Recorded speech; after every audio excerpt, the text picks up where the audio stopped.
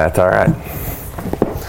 God was dealing with me this morning on those two subjects right there.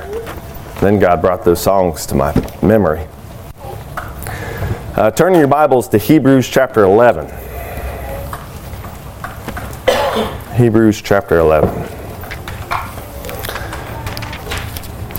And I'm not going to share anything new this morning. The Bible says there's nothing new under the sun. And every time I think God's given me a nugget that nobody else has. Yeah. I've got a truth. And God does open His book and show you truth. And then you realize it's been preached not once, not twice, but probably 100 different times, 1,000 different times. Yeah. And not just recently, but 100 years ago or 200 years ago, you'll see a message from, I like to look at old messages, way back when. And you'll see that the same truth was revealed to those men too. And praise the Lord for that. It's a confirmation. It's a confirmation that we serve the same God. That's right. And the message doesn't change. It stays the same. And this book is so deep. And it's so rich. Amen. And God pulls stuff out of it and shows it to His people, His children. Amen. So praise the Lord for that. But there's nothing new here. But I don't know about you. I need encouragement. I need to remember what I'm here for. Whoop. And so that's what, Lord willing, God will use this for. Let's pray. Lord God, I pray, Lord, you meet with us this morning, Lord. I pray, Lord, that you touch each person, Lord, and each seat, Lord, the littles, Lord, the couples, Lord God, just everybody in here, Lord God. I pray, Lord, that your Holy Spirit would come down, Lord God. I pray, Lord, that it would settle on this place, Lord, that you'd open your words to us, Lord. Hide me behind the cross, Lord God. I pray, Lord, you get my flesh out of the way, Lord God. My own opinions out of the way, Lord God. We don't want to hear from me, Lord God. We want to hear from you, Lord. And I pray, Lord, that you would meet with us, Lord. That you would encourage us, Lord God, and just have me to say what you want me to preach, Lord God. And have me to be quiet when you want me to be quiet. Help me to mind you, Lord God. Yes. I pray, Lord, that you'd use this message to bring glory to your name, Lord God. I pray, Lord, that you anoint me, Lord, with your Holy Spirit, Lord. Give me the power, Lord, from on high that I do not have, Lord God. I need your power, Lord God. Lord, I'm just a child, Lord God. I'm just a frail creature of nothing, Lord God. I'm a base thing, Lord. And without you, I have nothing, Lord God. And I need you, Lord. I'm just a child asking for help, Lord God. Help me this morning, Lord God, to preach your words. In Jesus' name we pray. Amen. Amen. Now, I was thinking last night, service went about 2.5 hours? Somewhere in that neighborhood? 2 hours, 18 minutes. 2 hours, 18 minutes. There we go. And I got to thinking about that, and you see the weary faces. You see people that, I preached at one church, and they wanted it done 12 o'clock. 12 o'clock, you're done, or I'm out. And I did. I'd have people get up and leave at 12 o'clock. And I got to thinking about that, and I was talking to Brother Gabe this morning. The average NFL game that as a family, my dad we never missed a Pittsburgh Steelers game, just about. Boo. Boo. Yeah. We never missed a game. It was bad. The average NFL game is 3 hours. And if it goes longer, the fans cheer louder. Right. And they can't get enough of it. Yeah. The average Major League Baseball game is 3 hours. Yeah. The average hockey game is 2.5 hours to 3 hours. The average soccer game is 2 hours. And the fans will be engaged, and they'll be shouting their lungs out. They'll wear all the clothing that will support their team. That's right. They don't care how foolish they look. That's right. They'll dye their hair. They'll paint their bodies. Yeah. And they say, like it or lump it. Yeah. This is what I'm wearing because I love the world. Right. And the crazy part is, the football players don't care. Yeah. And they shout in front of their TV and watch intently. Yeah. As junk and garbage and vile is poured into them. That's right. God help me. Amen. I spent too much time loving football. Yeah. Loving the world. Couldn't get enough of it. Yeah. And most folks don't just watch one football game. Yeah. They're ready for the next. And they'll blow every Sunday 6 to 9 hours of football. Yeah. But you can't get a Christian to be engaged for over a half an hour. Right. Sad state of affairs. That's right. But where are we at with that? That's right. And we talk about I was a little kid. Football game's going, boy. We gotta watch. Yeah. Find something to do. Pay attention. Watch this guy. Watch that guy. Yeah. Learn. And God help us Christians to love God and His Word and the preaching of the Word and sell out more than the world sells out for their foolish games. Amen. Help us to love the Word of God so fervently and so much that we're not afraid to shout and say, hallelujah. Amen. Like the world shouts and says, hallelujah. And they'll make a mockery of themselves and a fool of themselves, and they don't care. That's right. Would to God that Christians would love God more than what the world loves the world. I mean, think about it from a worldly perspective. Why would you give up the world where you love it and everybody around you loves it for a bunch of Christians that can't stand to listen to the Word of God being preached more than 45 minutes? Yeah. Would you make that trade? No. They look miserable. They look like they're not having any fun. They're not excited about it. And you want me to trade this fun in for that? Right. We ought to have some joy. We ought to be excited. We ought to shout at what Jesus Christ has done for us. We ought to love. This is the Word of God. We say this is the Word of God. We preach this the Word of God. We love the Word of God. It's in our hearts. It's changed our life. It's changed our marriages. It's changed our children. Without it, we have nothing. That's right. Why the somber face?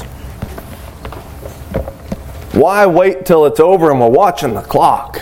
Yeah.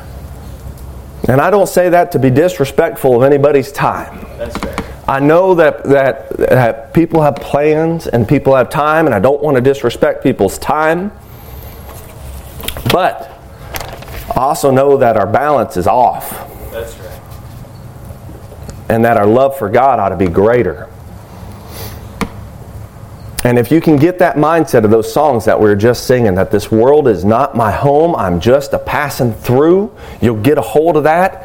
And this ain't going nowhere. That's right. We're going to have this in eternity. This is the Word of God.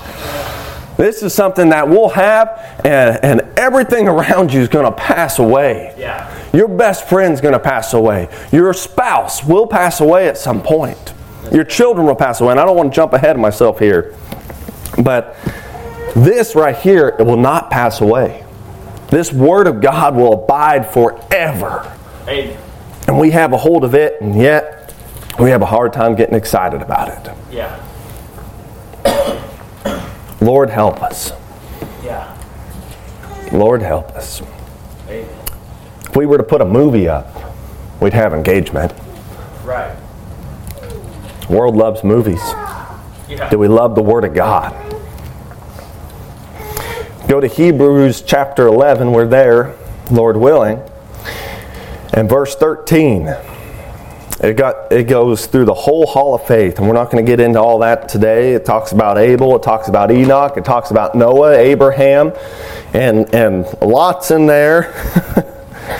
And we get all the way down to verse 13. It said, these all died in faith, not having received the promises, but having seen them afar off.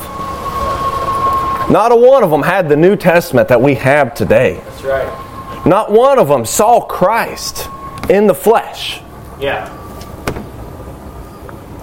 They saw it afar off, and they believed. And my question to you today is, those songs that we're singing, I feel like traveling on. I know I've got a mansion up there. This world is not my home. I'm just passing through. Do you see it afar off? And if you can get your mind, and Pastor Reg says this all the time, how well you can look into eternity. And that helps me. Yeah. I need to look into eternity. Because eternity, if I can get a hold of where I'm going, where I'm traveling, what my mission is here on life, it helps. Yeah. It helps put things in perspective real quick. And the world and the devil and the flesh get you in a completely different perspective. These are two different perspectives. One perspective is the here and now. What am I doing today? How much money can I make? How comfortable can I be? And you got your flesh that says, what do I want now? Right. And then the biblical perspective is, I see it afar off. Right. And I'm traveling that way.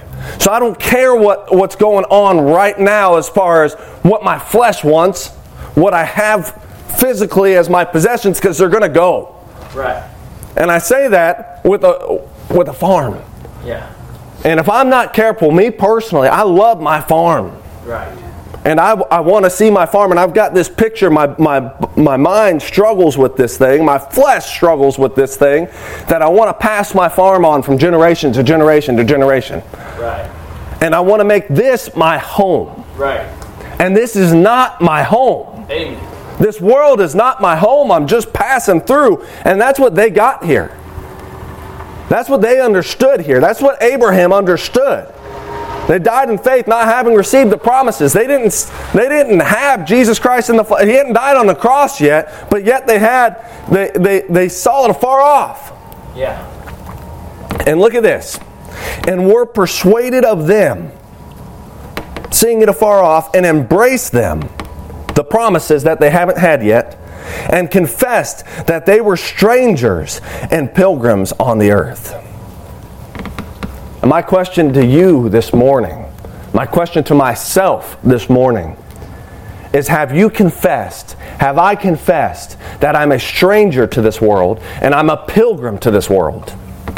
It makes me think of the Pilgrims. The Pilgrims, you studied some on the Pilgrims? Have you studied anything on you study a little bit on the Pilgrims, and they left all that they had. And in fact, I'm not going to get into all the history, but they piled up just about everything that they could to take over to America because they were pilgrims. And what pilgrims do is they go somewhere that is unfamiliar to them, and they travel there and they expand. And as a pilgrim, it's our job to expand, to travel, expand, and go uncharted territory where God tells you to go and expand. That's what the Pilgrims did. Right before they left, the king said, you're not taking all that stuff. You can't take all those ships. You're not allowed. And like I said, without getting into all the history of it, the details are foggy in my mind. They left with half their possessions. And they took off to a land they didn't know anything about because they were pilgrims. And they lost loved ones, and they lost children, and they lost spouses, but they were traveling, and they were going to go set, and that's how we have America today. Right. Is because they said, you know what, I'm traveling and that's a worldly example of something that we can apply to ourselves. In the Old Testament here, they embraced them, the promises, confessed that they were strangers and pilgrims on earth. And that's what as American Bible believers we lack. Is we don't want to confess that we're strangers and pilgrims in this world. Because that means you're going to lose possessions. That means you're not going to always be, accepted. Right. You're a stranger. You look different. You stand out. It doesn't make sense to them. You're a stranger. Yeah. You run into a stranger. There's the old saying, "How you doing, stranger?" Yeah. It's somebody you don't know, and you're saying, "I haven't seen you. You're not familiar with me. You're a stranger." And that's what we ought to be to the world. Yeah. But in what we want to do, if you're honest, what our flesh wants to do is we don't want to be a stranger. We want to be buddies. Yeah.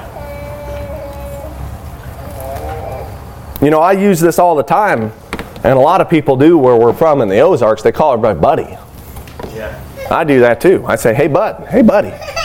Because that's what we want to be. We want to be buddies. We want to be friends. We want to be companions. And the reality is, God calls us to be strangers. Now, I'm not saying, don't take me wrong here. I'm not saying we got to be mean. I'm not saying we got to be offensive just to be offensive. Yeah. But I'm saying what we ought to realize in our mind is that we're not buddies with the world. We're strangers to them. And when they look at you cross-eyed and all weird because you're a Bible thumper, Yeah. and you believe the Bible and you live by the Bible, and it doesn't make sense to them because they're carnal minded and you're spiritual minded.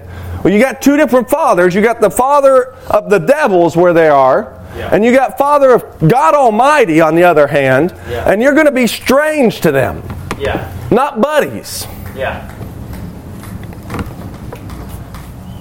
But we don't like that. Have you confessed that?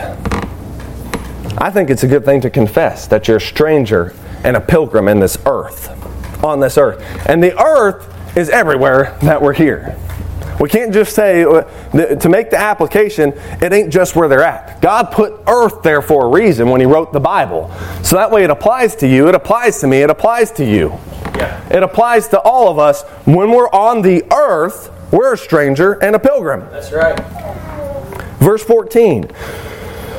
For they that say such things declare plainly that they what? Help me out here.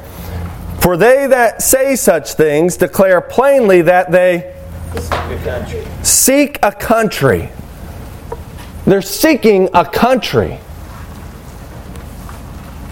And it's not talking about a physical country here on earth. Follow the application. They're strangers and pilgrims on earth. They're strangers to the earth, and they're seeking a country. Yeah. That country is not of earth. And they realize that they're a pilgrim and a stranger traveling to somewhere that's not on earth. You know that song, though?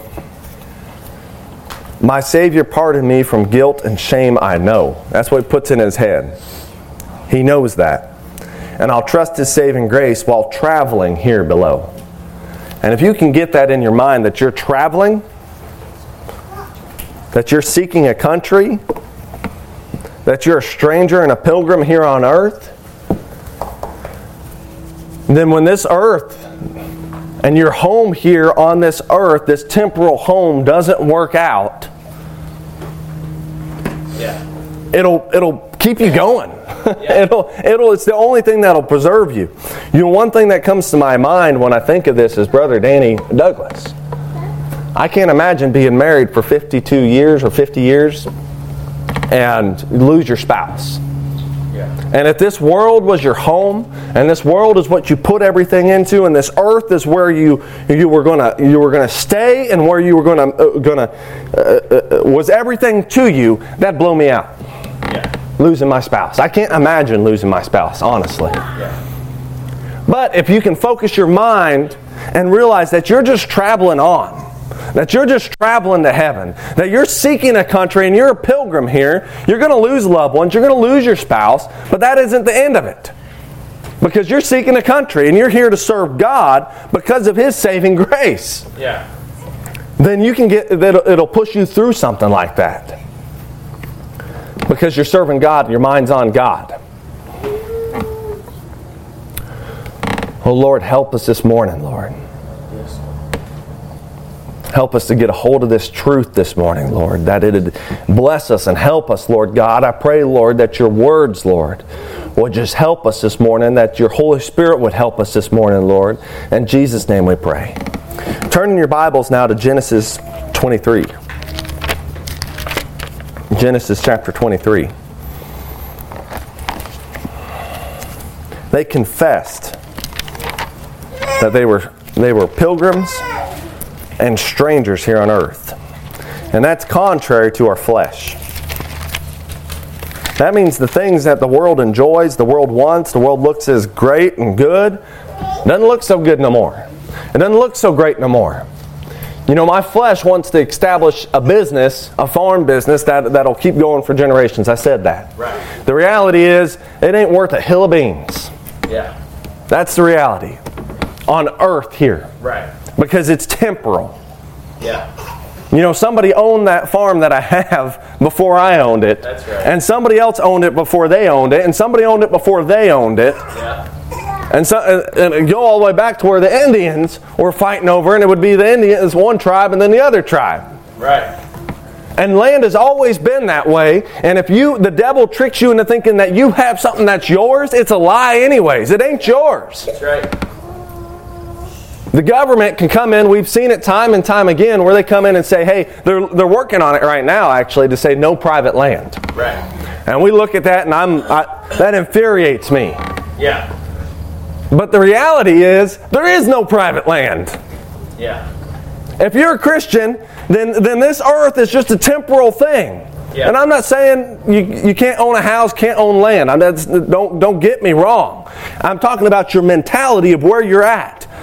Are you fleshly minded and saying, this is me, this is where I'm at, I'm going to try to make this kingdom here on earth? Yeah. Or is your mindset saying, you know what, this is a temporal thing, do I have my necessities to follow God and seek a country that's not here? Look at Genesis chapter 23, verses 3 and 4 here. And Abraham stood up from before his dead, and spake unto his sons of Heth, saying, I am a stranger and a sojourner with you. Give me a possession of a burying place with you, that I may bury my dead out of my sight. And he's traveling on. You know, a lot of times somebody won't sell their land because that's where their loved ones were buried. And he's wanting a place just to bury them. He says, look, I'm just passing through, and I've got people to bury. Yeah. You know, Abraham left his land of Ur, is where he was. And the Bible doesn't give a whole lot of detail in that, other than we know that's where his family was. Yeah. We know that's probably where he was most comfortable being. And when God told him, hey, you march out there, I've got a promised land for you. Yeah. And remember what Hebrews said is the promises that they haven't had yet. Yeah. And they saw it afar off. Abraham saw that there was going to be a Messiah. Yeah. Afar off.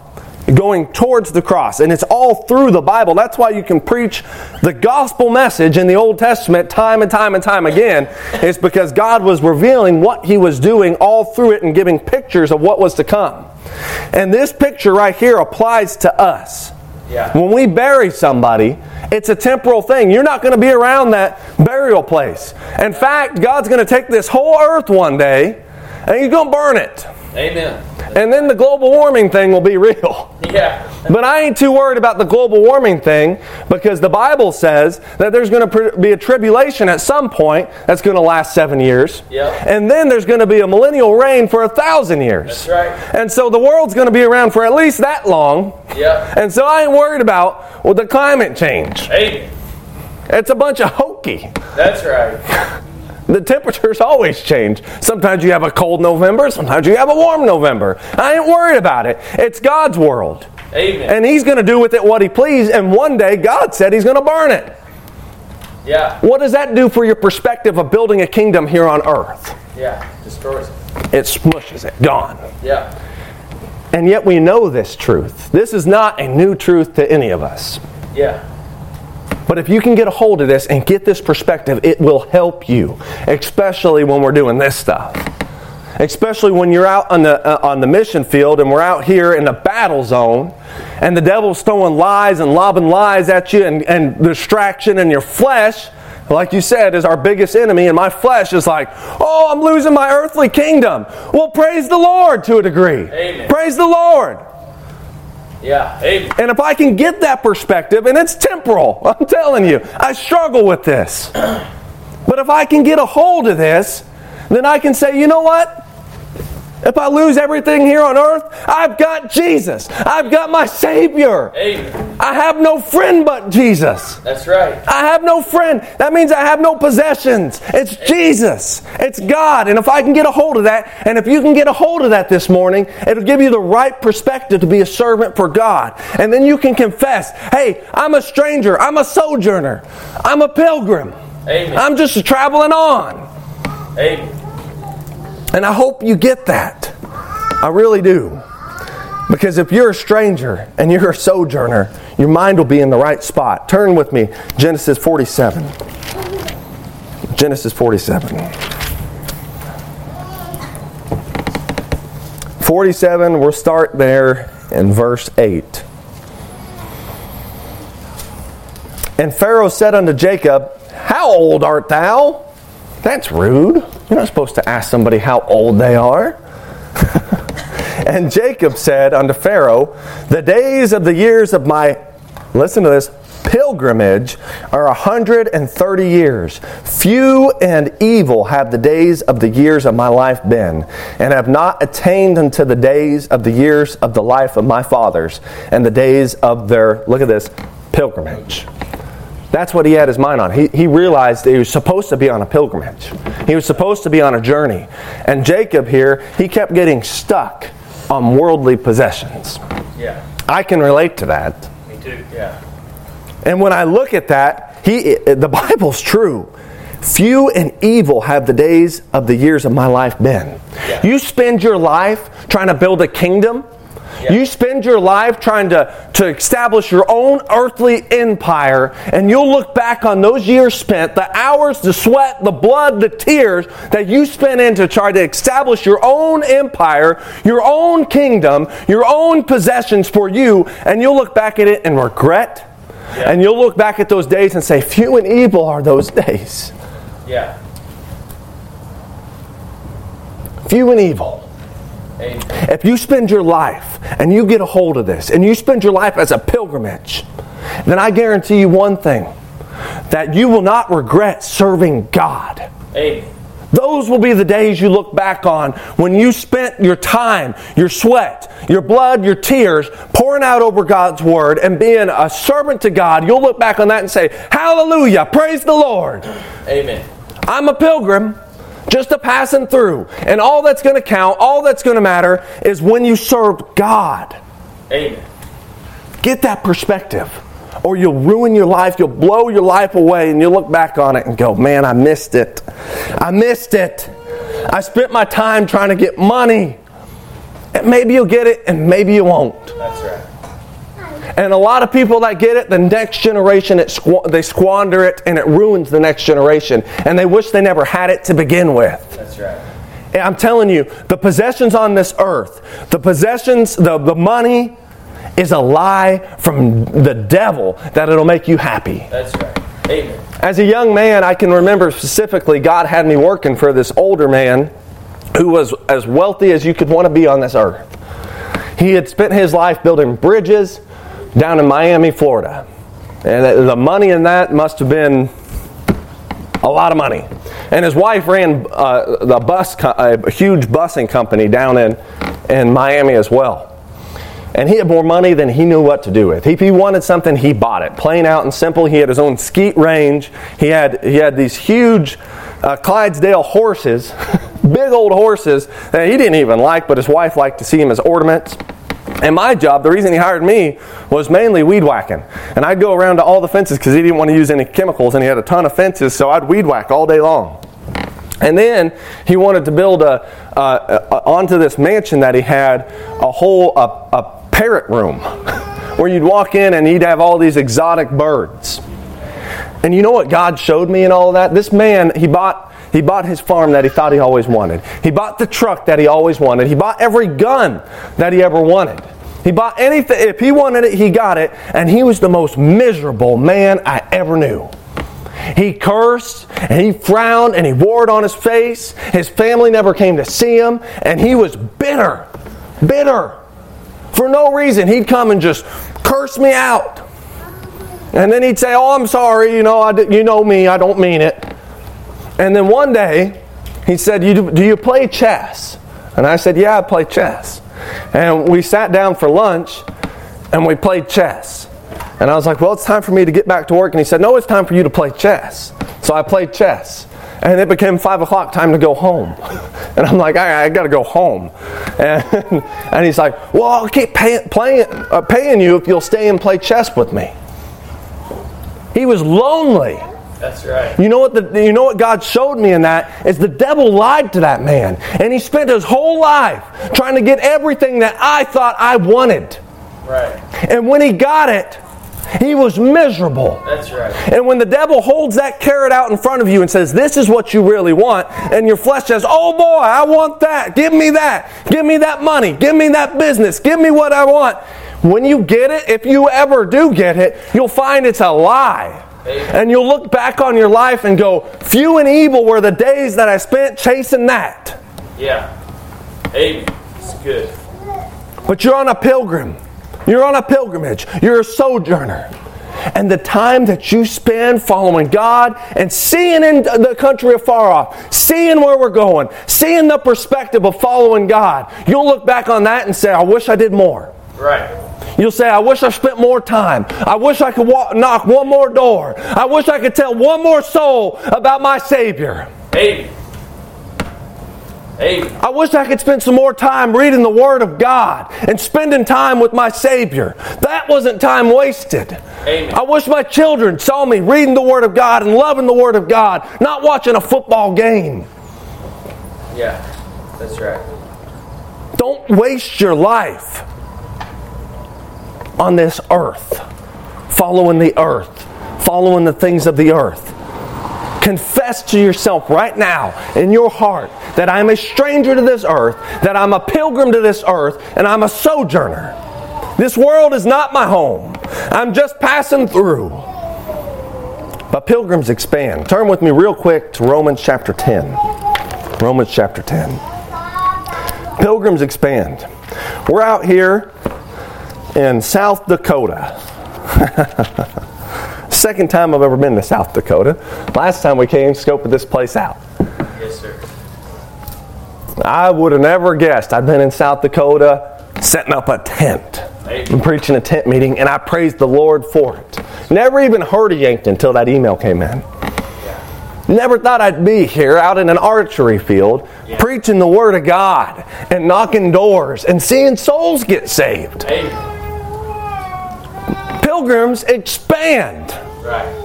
Pilgrims say, you know what? I've got to go somewhere. I've got a job to do, and they expand. You know what? There's lost souls out there that don't have a church. They don't have any Christians telling them the truth. They don't have anybody. They're lost out in the world wandering around. And they need somebody to tell them the truth. Pilgrims say, you know what? I'm going to go. Yeah. And they expand. That's why we're out here. Right. Where are we at? Romans 10, 9 and 10 here. That if thou shalt confess with thy mouth the Lord Jesus, shalt believe in thine heart that God hath raised him from the dead, thou shalt be saved. For with the heart man believeth unto righteousness, and with mouth confession is made unto salvation.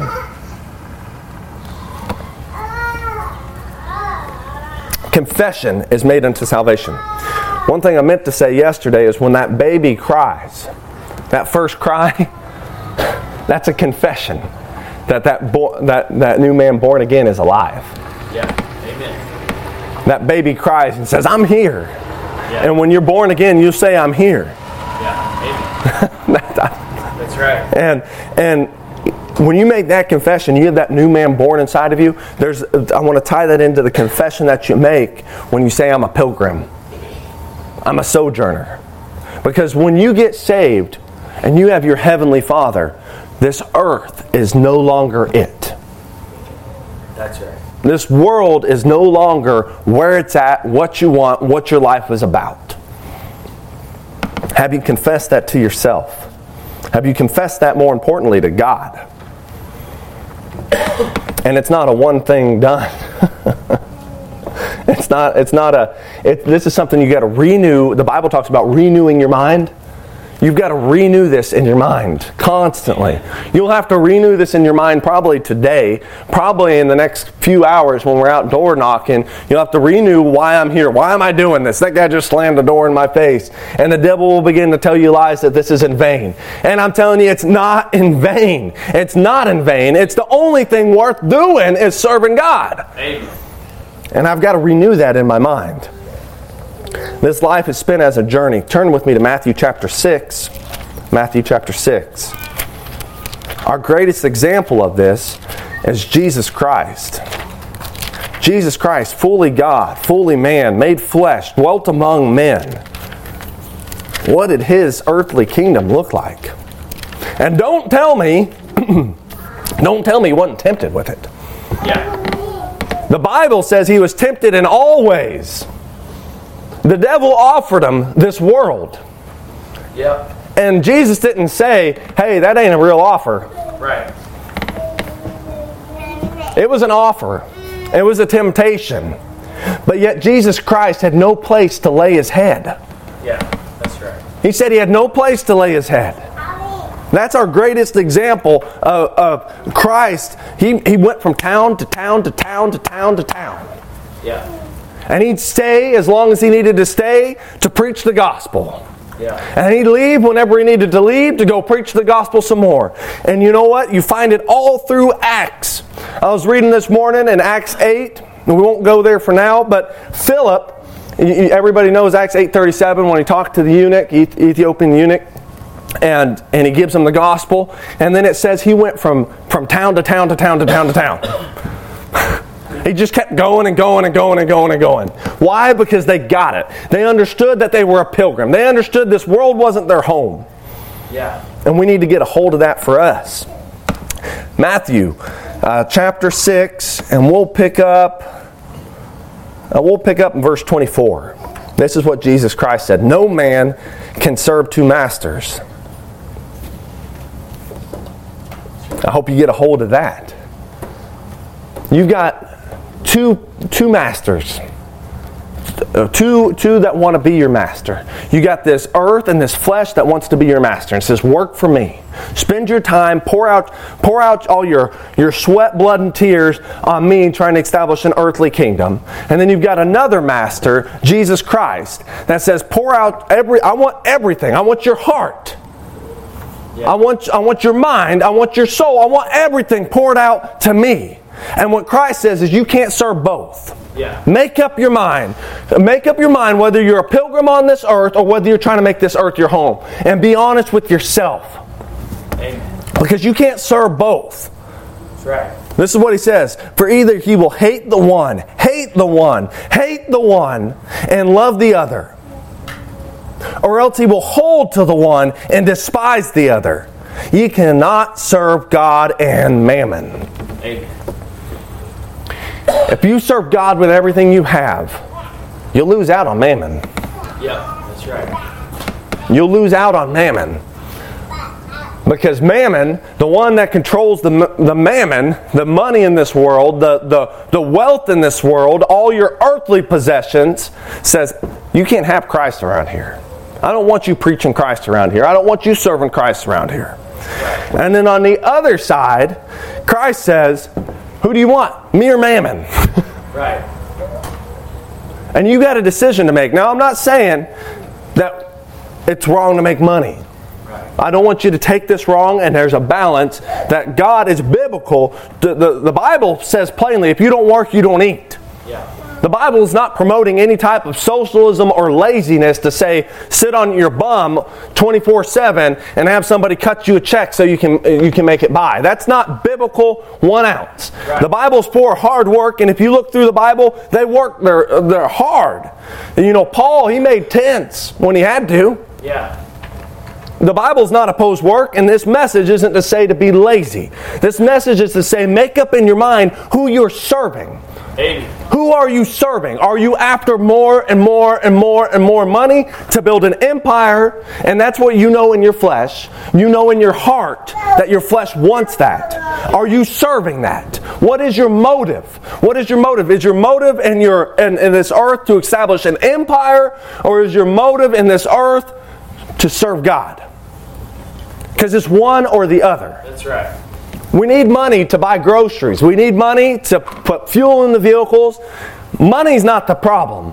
The love of money is the root of all evil. That's right. There's a balance here, and I hope that you're getting the balance. I'm not trying to get out of balance today. Lord, help me.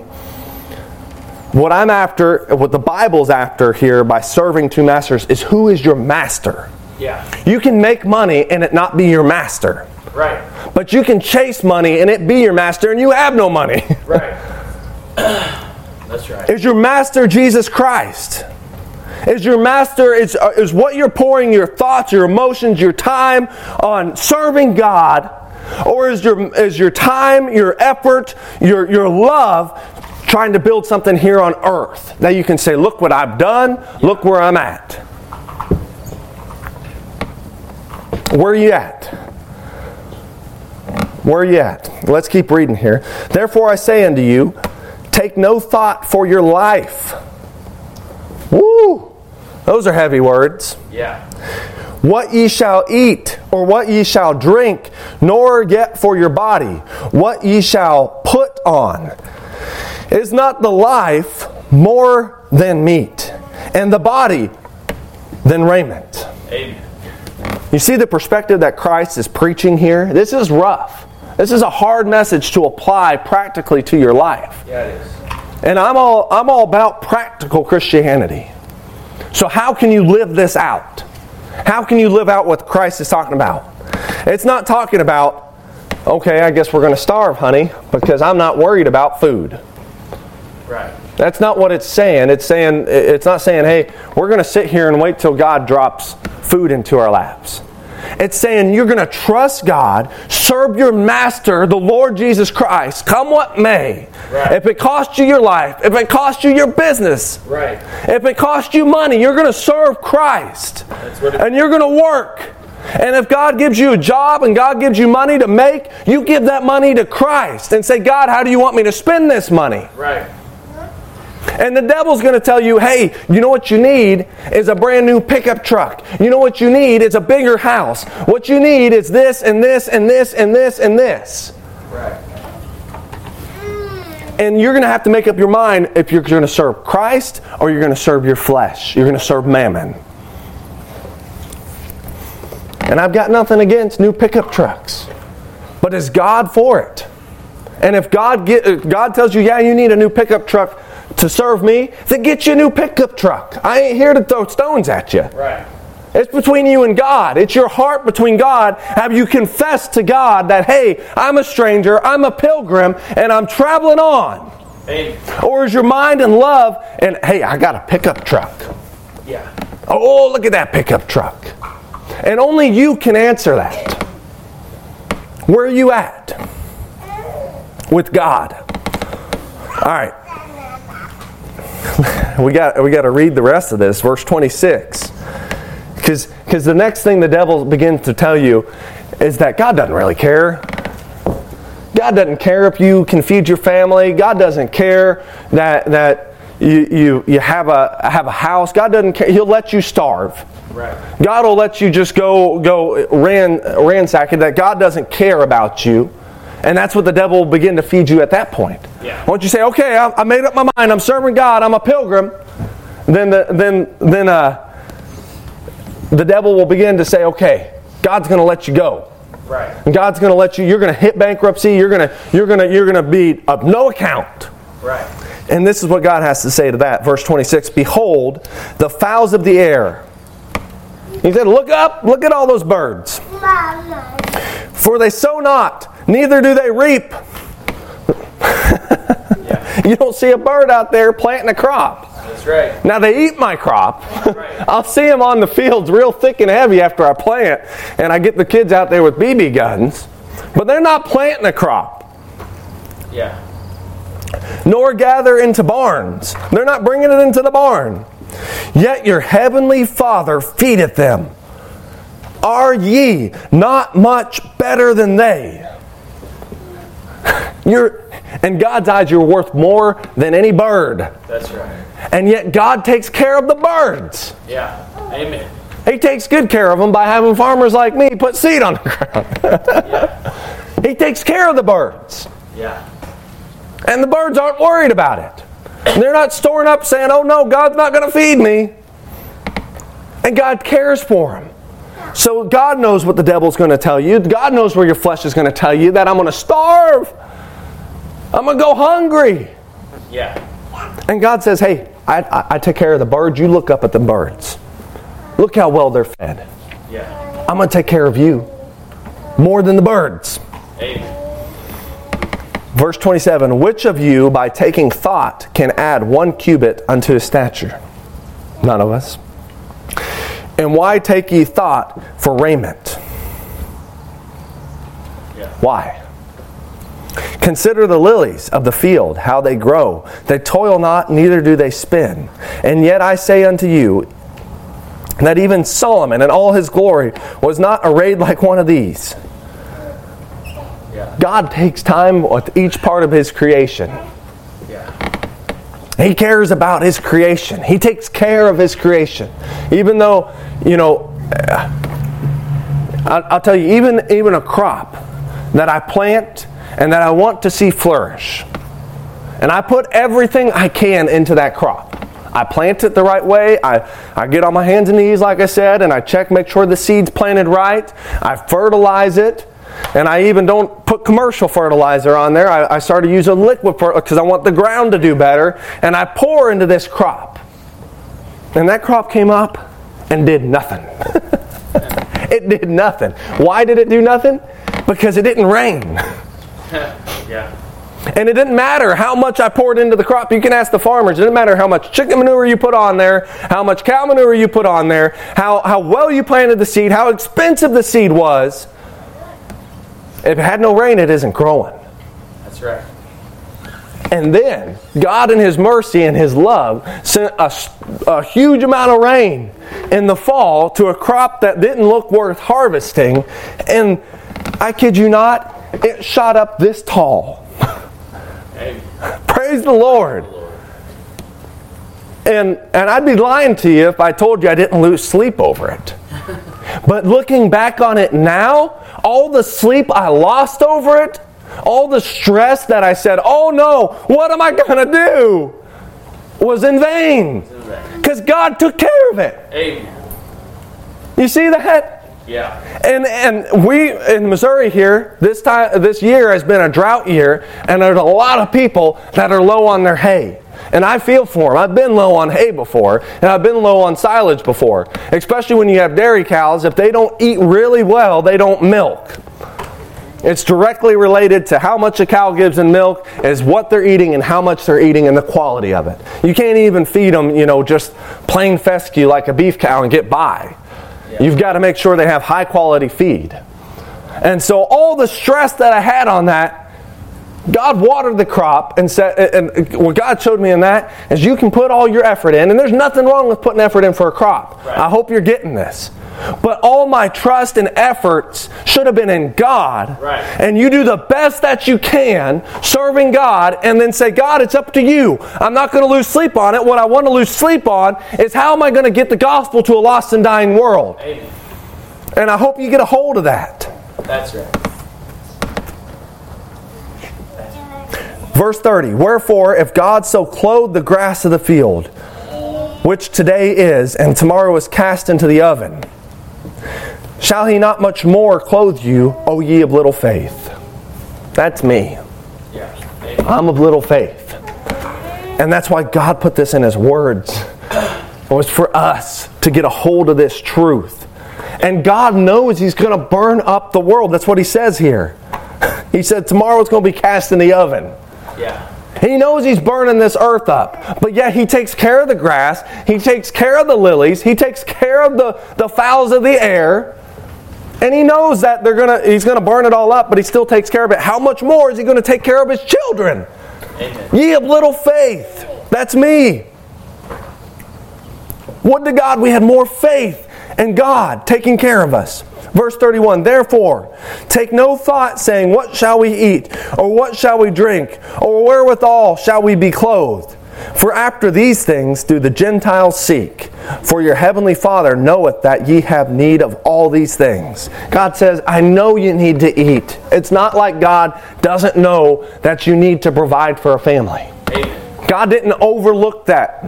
Right. God didn't overlook seeing your children and your family needs to eat and that you need to eat. God didn't overlook to see that you need clothes. God didn't overlook all of that. He says, I know about that. I'm going to take care of you. Trust me. Don't be of little faith. Get your mind focused on serving God, the Master. Get your mind focused on being a pilgrim. Get your mind focused on sojourning on this earth and not making it your home. And trust God. And you work. When God tells you to work, to earn some money, you work. Amen. You work hard. And you earn money so you can serve God. Not so you can build an earthly kingdom. Verse 33.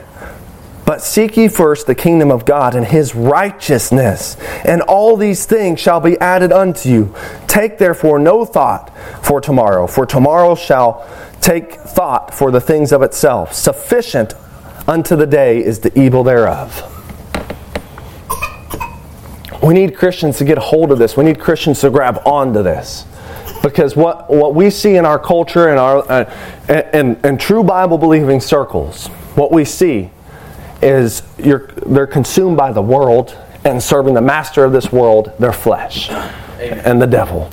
And they put all their time, effort, and energy into serving mammon, and they throw a little bit over to serving God, enough to ease their conscience a little bit. Right. And it should be the other way around. There's nothing wrong with working. There's nothing wrong with getting some food for your family and earning a living. There's nothing wrong with farming.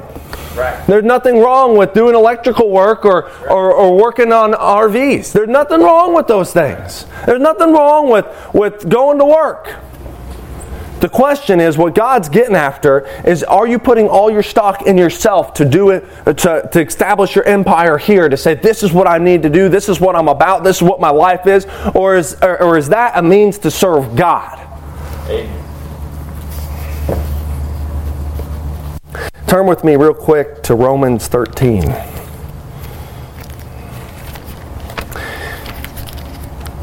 You know, everything that you own, I don't care how... It seems like the more newer stuff you buy, the faster it tears apart anyways. Yeah. They don't make pickups like they used to. Yeah. A lot of people with new pickups, I look at their flimsy metal and they get dinged up if they even use them. Right. You know? And this bill of goods that you're sold isn't what you thought it was anyways. Right. Which, praise the Lord for that. Because then you don't put as much value into it. Yeah. Romans 13:11, it says, and knowing the time, that now is the high time to awake out of sleep. For now is our salvation nearer than when we believed. Amen. We're running out of time. That's right. We're running out of time to preach the gospel. We're running out of time to go door to door. We're running out of time to study this Bible and to get it into our hearts.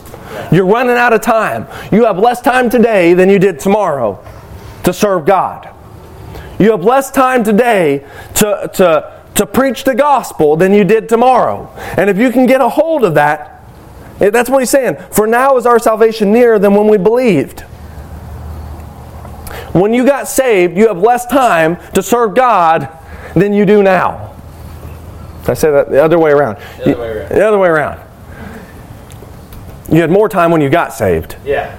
And you have less time now. Yeah. There we go. Hey. You're running out of time. And what God says, tells us, He's telling the church here in Rome, He's saying, awake! Yeah. Wake up! That's right. You're falling asleep at the wheel. Yeah. Every time you put your efforts into this world, this life, it's like going to sleep. You fell asleep on the job. Yeah. And that's where Christianity is today. They're all asleep. That's right. You know, I keep going back to this because it impacted me to see how quickly Black Lives Matter turned this nation on its head with just a few people. Yeah. They had a couple hundred people maybe. Yeah. It wasn't very many people. And they got on buses and went from town to town to town to town to put their agenda out there because they believed it and they pushed it with all of their might. If we had some Christians, if there were 100 Christians that sold out to God and said, you know what, I'm going to go get the gospel out with everything I have, it would change this country. Amen. That's what we need. But you won't get there with holding on to mammon in one hand and holding on to Christ with the other hand and trying to hold on to both of them. It'll tear you apart and you'll be sleeping at the wheel as you're serving mammon. And you'll look back on your life and go, why? Right. Why? Why did I think that was so important? It wasn't important. Hey. I hope you get that today. We'll make a couple more stops here. Turn to 1 Corinthians chapter 7. 1 Corinthians chapter 7. There's something I left out of that story the other night about running that race. It was in October, and they had all types of Halloween candy. And I don't like Halloween, but I like the candy. I'm real bad about it. And it was just sitting there, and nobody came to the station. And so I stuffed candy. Oh, no. I mean, there was a bowl of it. And I'd just eat another bite, and I'd just eat another bite. And next thing I knew, the bowl was empty. Oh, my. Yeah, and you try running a race on a belly full of candy. That was a big part of my problem that I left out of that story the other night. That's your downfall. That's my downfall. Those sweets and sugar. That's right. But what an application that makes for running a race. Amen. You fill up on all types of junk food, and then you go try to run a race. Yeah. And guess what? Your belly's going, and your nutrition, you blow through that sugar like that and you're left with nothing to keep running on. What I needed was some protein bars. And what you need if you're going to run this race for God is the Word of God in your heart and soul and mind. Yeah. Not a bunch of junk food. Yeah. You spend your time listening to worldly music. You spend your time looking at YouTube. You spend your time on Facebook. And then you're going to find yourself starving on the race. Right. God just put that on my heart there to share with you. 1 Corinthians 7, we're going to be at 28. Oh.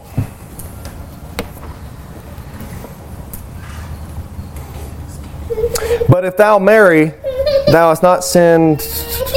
That ain't where I wanted to go. Let's go to Hebrews chapter 12. That's a good verse. That's a good verse, but that's not where we were going. Hebrews 12. Bear with me here. Wherefore, seeing we also are compassed about with so great a cloud of witnesses, let us lay aside every weight and the sin which doth so easily beset us, and let us run with patience the race that is set before us, looking unto Jesus, the author and finisher of our faith, who for the joy that was set before him endured the cross. And that's a contradiction.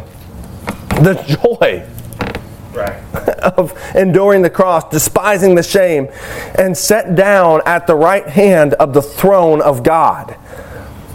And if you think I'm off by calling that a contradiction, look at verse 3. For consider him that endured such contradiction of sinners against himself, lest ye be wearied and faint in your minds. Yeah. We've got a race to run. Amen. And there's a starting line and there's a finishing line. Yeah. And you're going to hit the finishing line. Yeah. And you're going to look back on the race that you've run, and you can either say, I run well. I ran with everything I had. Or you're going to look back on your life and say, why did I spend so much time asleep? Amen. What are you putting in your belly to run the race? What are you putting in your mind to run the race? Where's your perspective? Turn with me to 1 Peter real quick. We'll finish up. We'll finish up here in a little bit. I got to be careful. I used to say one more verse, and then I'd be a liar right in front of everybody because we'd have another 5-6 verses. You start getting all these crossway looks, so I stopped saying that. Or I try not to. All right, we'll start with verse 1. I'm in 2 Peter. I wanted 1 Peter. 1 Peter chapter 2. And I know you guys know this too. Wherefore, laying aside all malice and all guile and hypocrisies and envies and all evil speaking, as newborn babes, desire the sincere milk of the word, that ye may grow thereby. If so be ye have tasted that the Lord is gracious. The other lie that the devil tells you as you're running the race is that it's no fun. Yeah. That it's a drag. Yeah. And it's not. It's the biggest lie out there. Spending time serving God It's tiring. I'm not saying it's not tiring. It wears me slap out. I'll be done at the end of the day. It's more than just putting in a full day's work on the job. Right. There's a whole spiritual drain to it, and God knows it. God knows it's work. That's why He called it labor. Amen. But it's a good labor. Amen. You can rest your head on your pillow at night and go, praise the Lord. Amen. You can rest in your pillow at night saying there's joy. Amen. When Jesus Christ endured the cross, He did it with joy. And why did He do it with joy?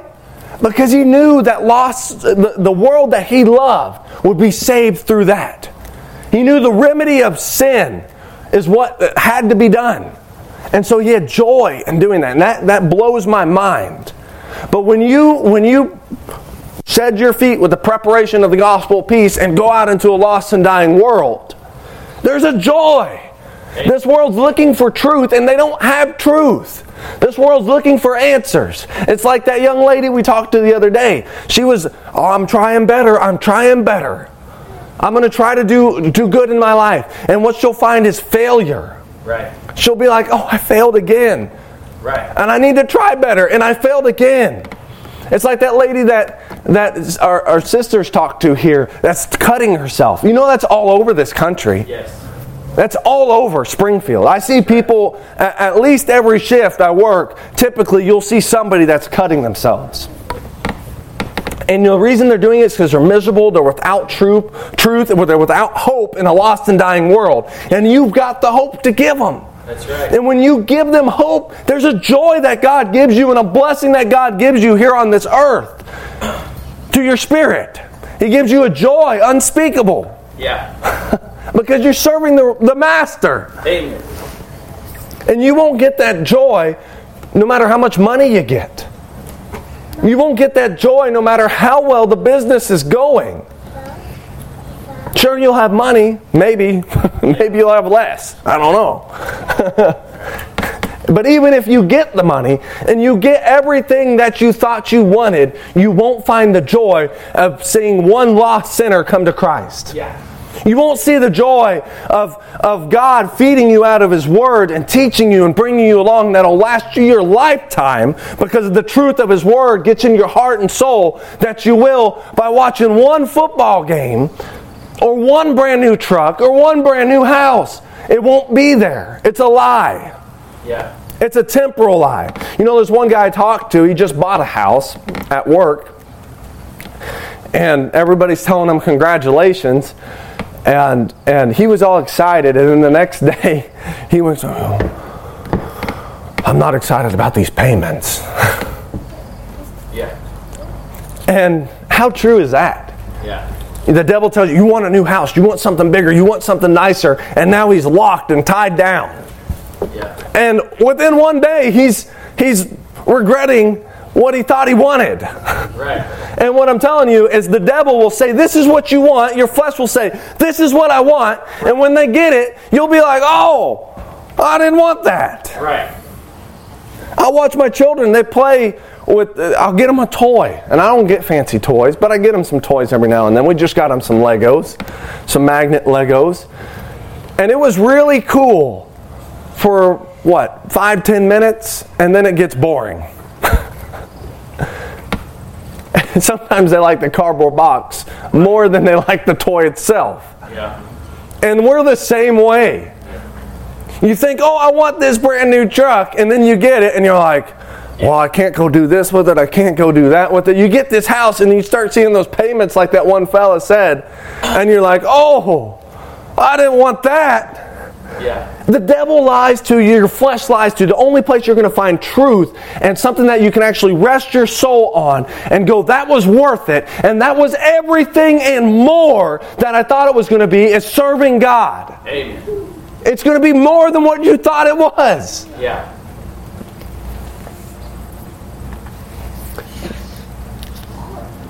Turn with me real quick to Philippians. There's a reason that this is all through the Bible. Because it was a struggle for them back then. That's another lie that my flesh and the devil tells me, is that it was different for them back then. And in a way, it was different for them back then because it was harder. Because they didn't live in the United States where you could freely go to door. They lived in a place where they said, you get out of here or we're going to stone you. Yeah. So it was different in that sense. But if you don't think they had to eat back then, you're wrong. Right. And if you don't think they thought of their families, you're wrong. Right. And the Bible doesn't go into a lot of detail about their families. But I know, Peter's mother-in-law was sick? And you think he took off with his wife taking care of the mother-in-law? Yeah. That's a hard pill to swallow. And there's real struggles that they had. Those struggles don't end. That's why it's all through the Bible. God knew that you were going to have a struggle with your focus being on mammon and wanting to serve that master. Yeah. Philippians chapter 3, verse 13. Brethren, I count not myself to have apprehended, but this one thing I do, forgetting those things which are behind and reaching forth unto those things which are before. Look at this. Turn your ears up. I press toward the mark for the prize of the high calling of God in Christ Jesus. Let us, therefore, as many as be perfect, be thus minded. It's in your mind. If anything ye be otherwise minded, God shall reveal even this unto you. And that should be our prayer, is that God will reveal our mind to us. And if your mind is stayed on all those, and here's the other part about it, if you've spent time wasted on following mammon, I'm not telling you this to throw your hands up in the air and say, I'm done. Forget it. Right. That's what the Bible says. Forget it. That's time wasted. You ain't going to do nothing about it. And the other trick the devil will get you on, or your flesh will get you on, is saying, oh, I've already wasted so much of my life, I might as well keep wasting more. Right. To try to remedy this thing I had going on over here. And God says, forget it. Press forward to the mark. Press forward to the prize. There's a prize at the end of your life. Amen. There's a prize. You're going to stand before God Almighty. And He's going to look down at you. And you're going to look at your whole life. And we're not going to get into this, but there is a judgment seat of Christ, where your life, everything that you did for mammon, everything you did for your flesh, is going to burn. Amen. It's going to burn up. Amen. And everything you did for Christ, you're going to see. Amen. And it's all that's going to be left. That's right. And you're going to go, oh man, I wish I spent more time for Christ. I'm trying to prepare you for that judgment. Amen. That's biblical. It's all through. It's in the. This is biblical. It's just Bible, is what it is, to get our minds in this perspective. So you press forward toward the mark for the prize of the high calling of God in Christ Jesus. I want you to get this too. It's not a press toward in your flesh. Right. You're not going to will yourself to, I'm going to do this, bless God, I'm going to go knock a door, I'm going to read my Bible. It's not oppressing yourself in your flesh. It's the high calling of God in Christ Jesus. Amen. It's the calling of God on your life. Yeah. It's the calling of God to go knock a door. It's the calling of God to preach. It's not something that you do out of your flesh because I'm bound and determined. You'll fail just as miserably as the man that's... essentially, you can serve mammon preaching. Right. You can serve mammon knocking doors if you're not doing it from the calling of God on your life. Amen. So you have to get this in balance, and you have to get this in perspective. And I'm not preaching today to go out in your flesh and serve God, because it won't work. And it'll be just as fleshly as you going to work to earn money. Right. You get on your knees. You spend time with God. And then God puts a calling on your life and says, son, go do this. Amen. And then you go do it. And God gives the grace to press toward the mark. And you get your mind right. If you go out in a worldly mind that I'm going to do this because of my flesh and I want to do this in my flesh, it's the wrong mind. Yeah. And we're not going to get into the mind real deep, but I want you to get a hold of that it's not a fleshly thing that you're going to press forward and do. Amen. This world is not designed to be our home. Now, God God made beautiful mountains, and I love looking at mountains. And I love the Ozarks. And I love swimming in the springs. Yeah. And God made all of that for our enjoyment. And I'm not saying that you can't enjoy the creation that God made. You understand? God made it for enjoyment. God's not, and the devil will say, okay, all God wants you to do is miserable. Yeah. Oh, He doesn't want you having no good time. And that ain't true. Hey, I'm looking forward to going to church Sunday. Yeah. To fellowship. And guess what? There's going to be ice cream, and I like ice cream. I'm excited about that. I'm excited about seeing my brothers and sisters in Christ. I'm excited about that little old truck that Pastor bought. You can have fun on this life serving God. Yeah. We ought to have fun. Like Brother Gabe was saying, the children running around and having a good time. Praise the Lord for that. Amen. I like we can have fun giving out the gospel. Yeah. And praying. And preaching and reading the Word of God is joy unspeakable and full of glory. It's the greatest way to spend your life serving God in joy. Where you really lose all the joy, all the fun, all of that is when you try to proceed in your flesh with the wrong mind. Then it'll be miserable. Yeah. And praise the Lord that it is miserable, because maybe you'll hit your knees and get with God, and He'll put the Holy Spirit on you and anoint you with what you ought to be doing and give you the power of the Holy Spirit to serve Him, because that's what we need. Amen.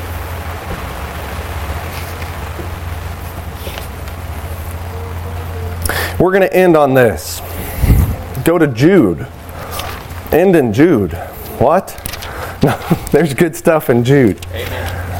There's this Bible's got all types of good stuff in it.